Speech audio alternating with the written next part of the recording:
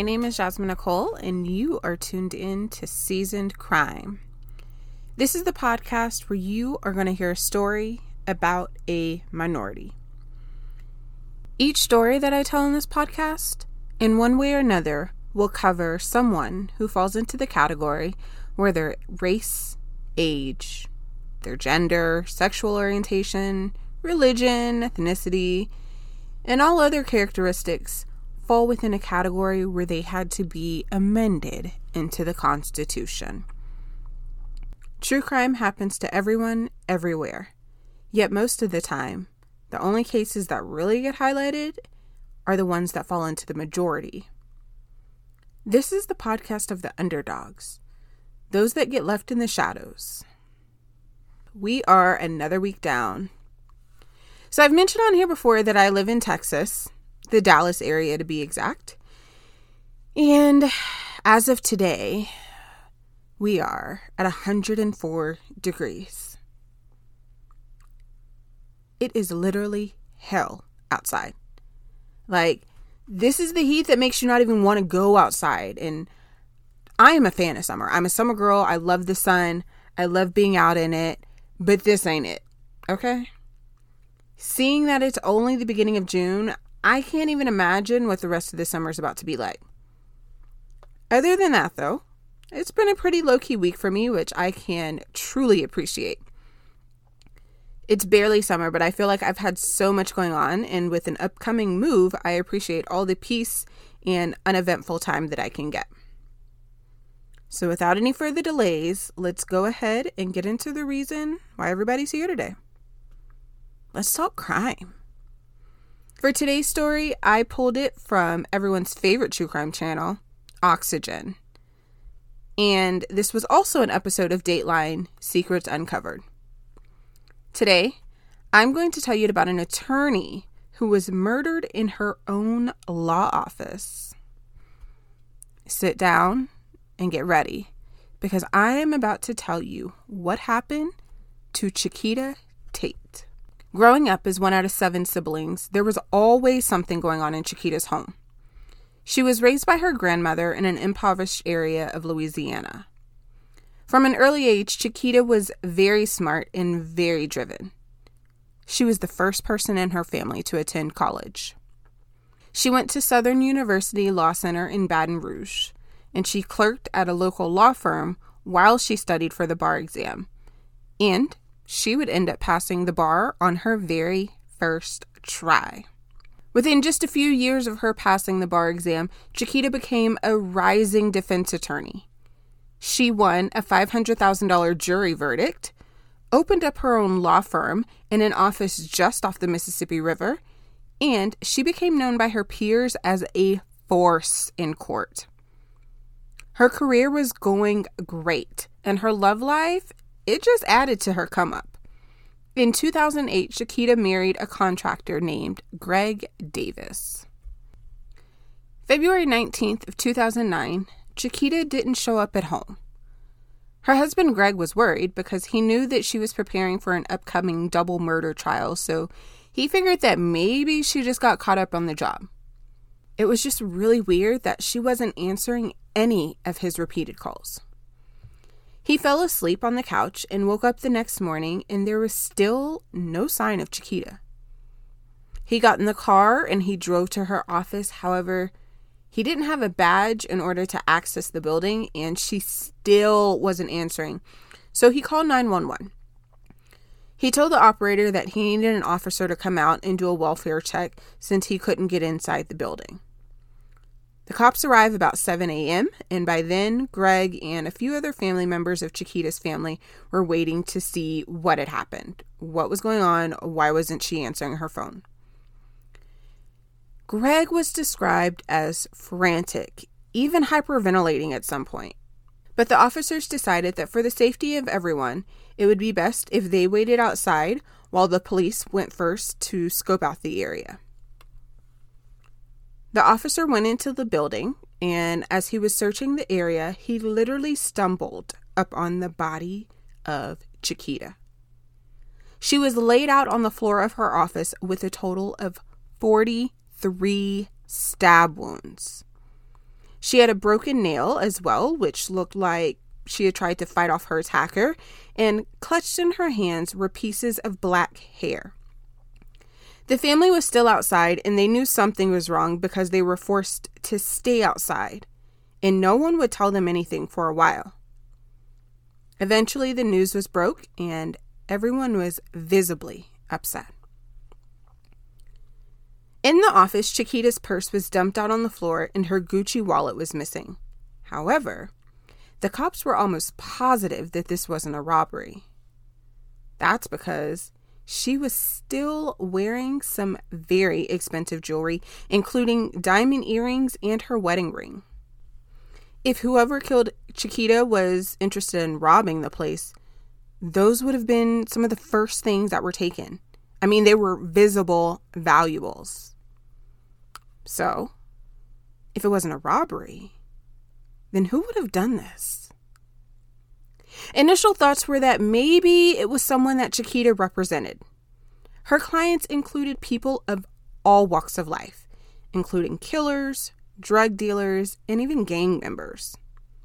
That, plus, it was pretty well known that Chiquita herself, she was a tough woman. She had a bit of a temper, and she was very strong-minded, but she was also very confident, and she stood up for herself and for her clients.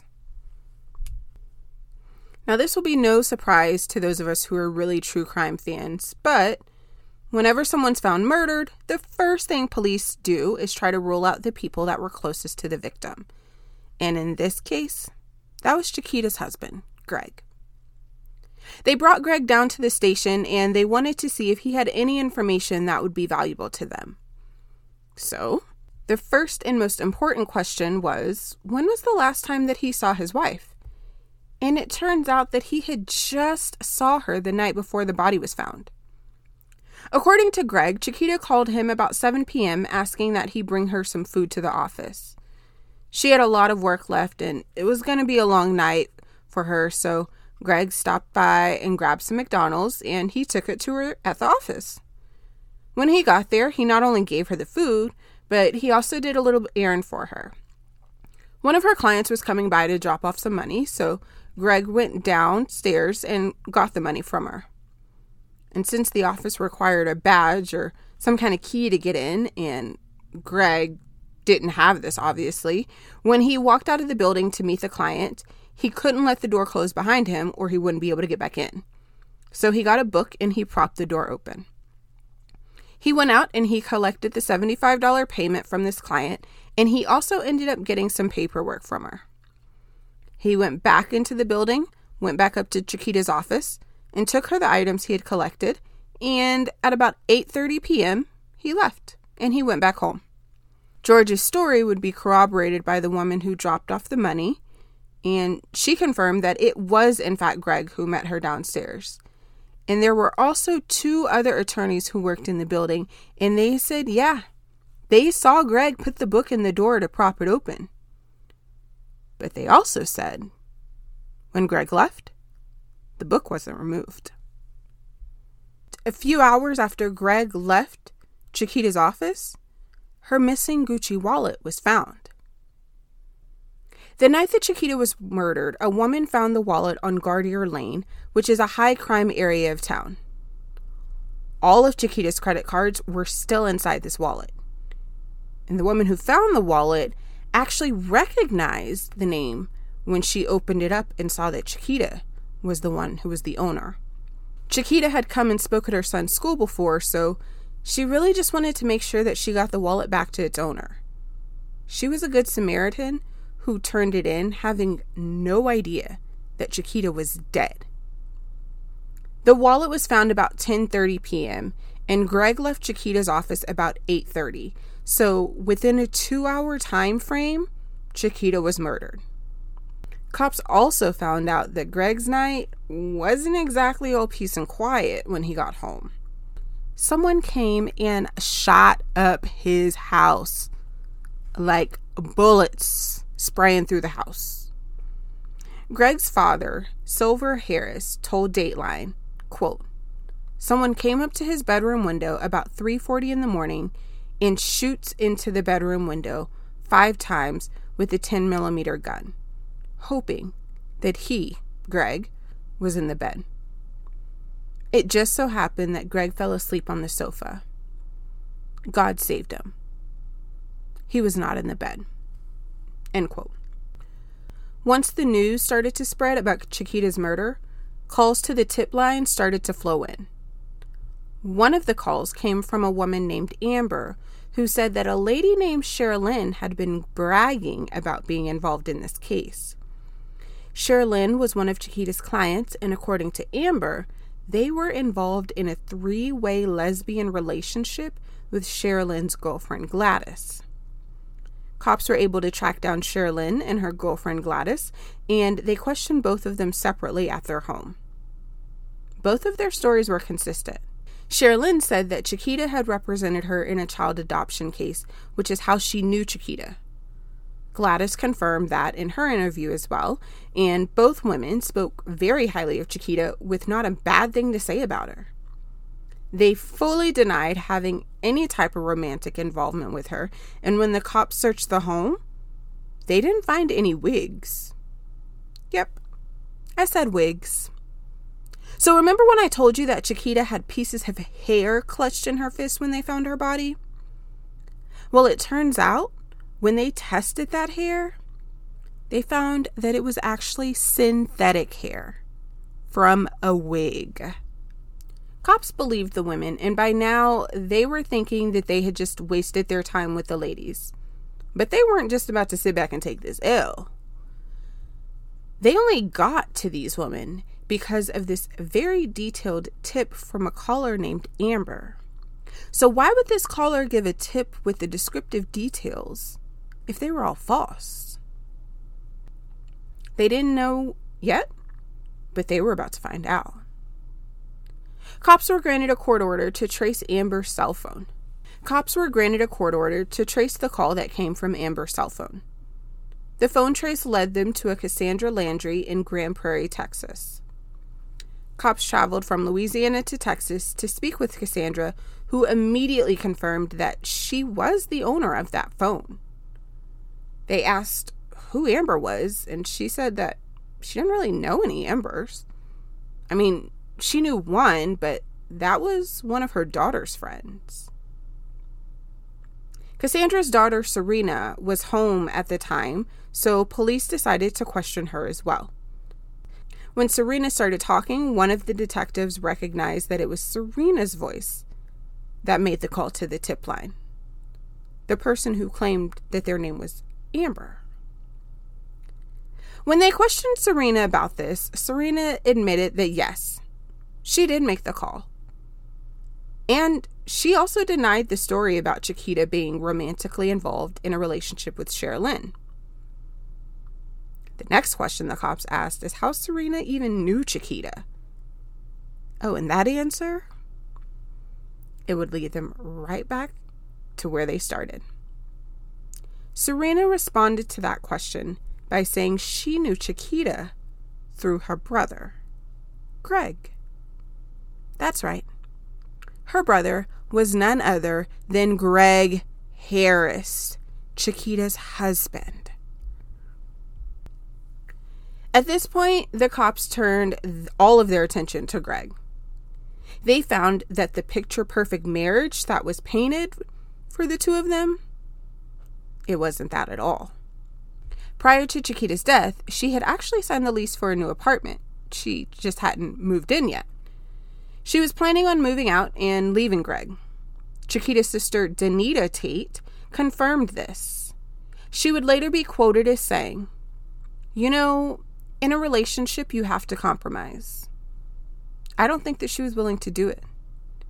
It was her way or no way. End quote.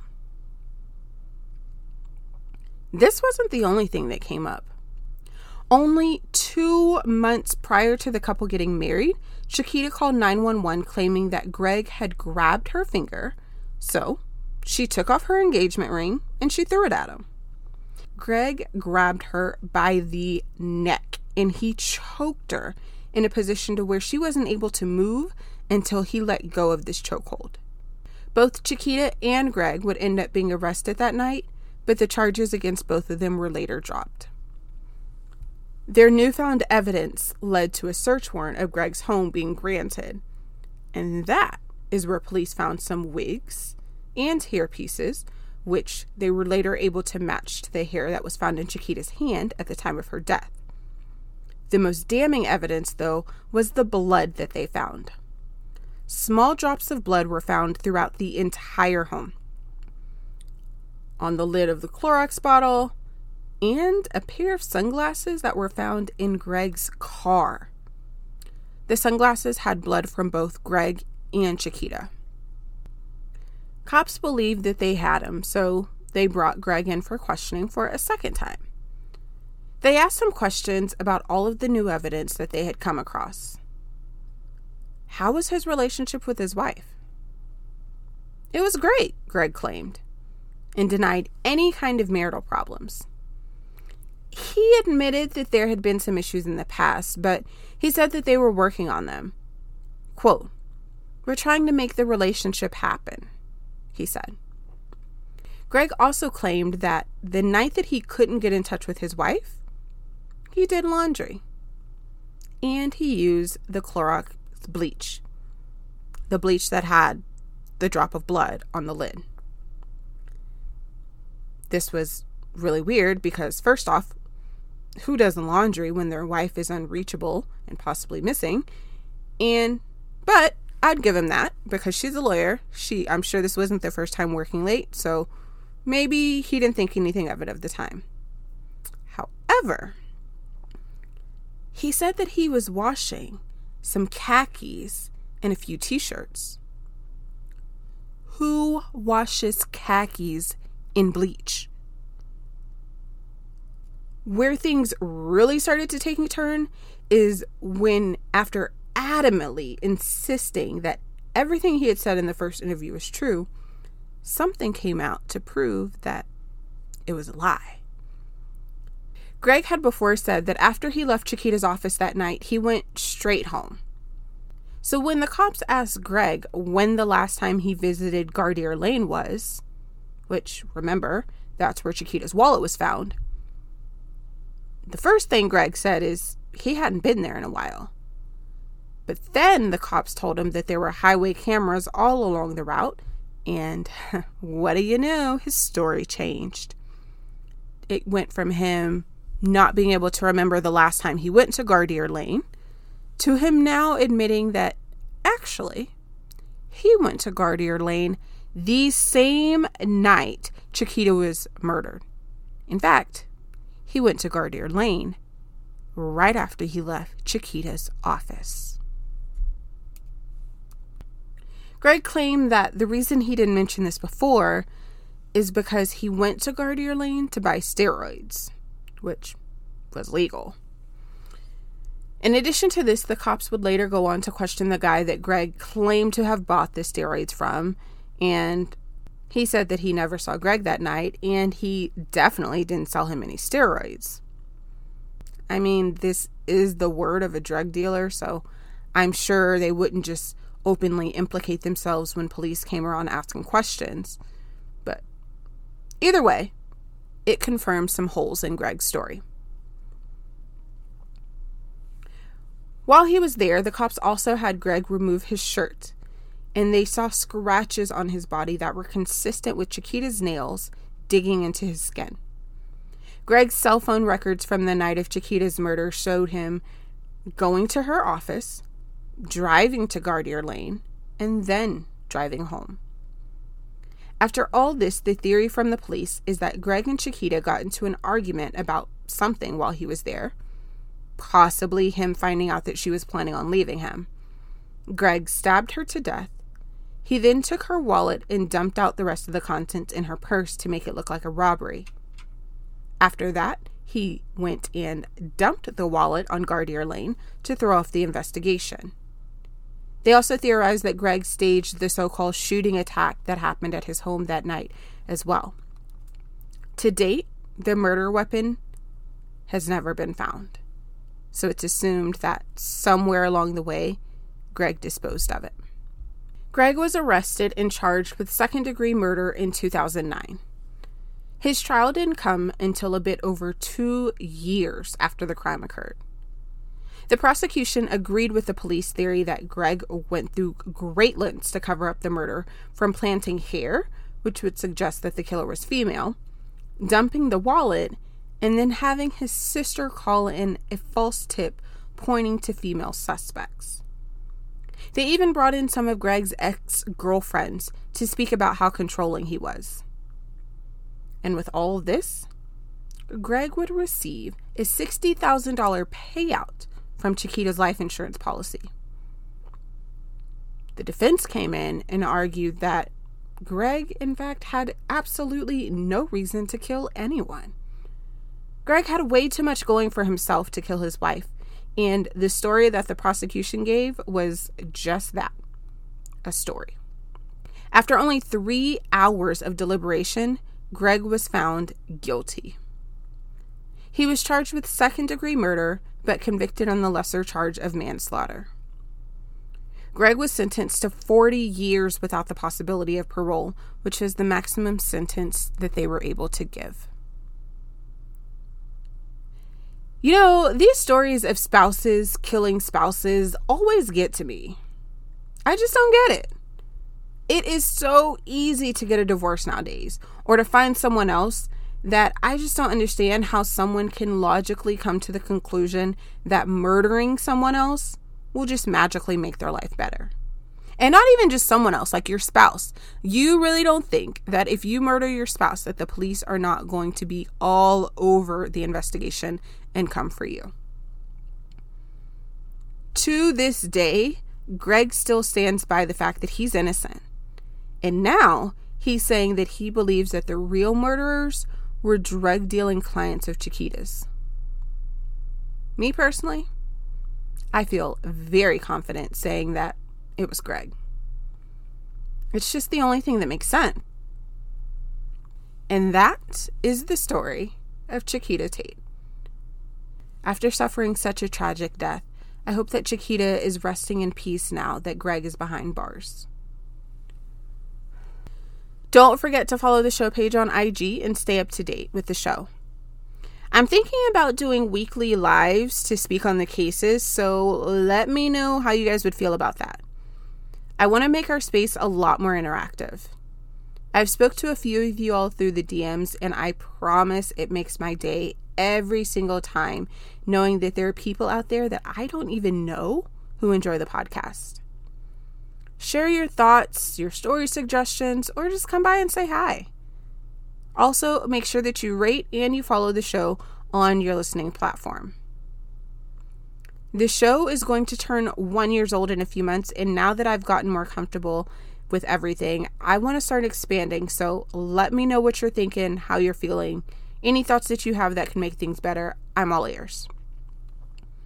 Until then, I hope that you all have a great week, and please stay cool out there. It's hot. I'll be back next week to tell you another story about a minority. Bye.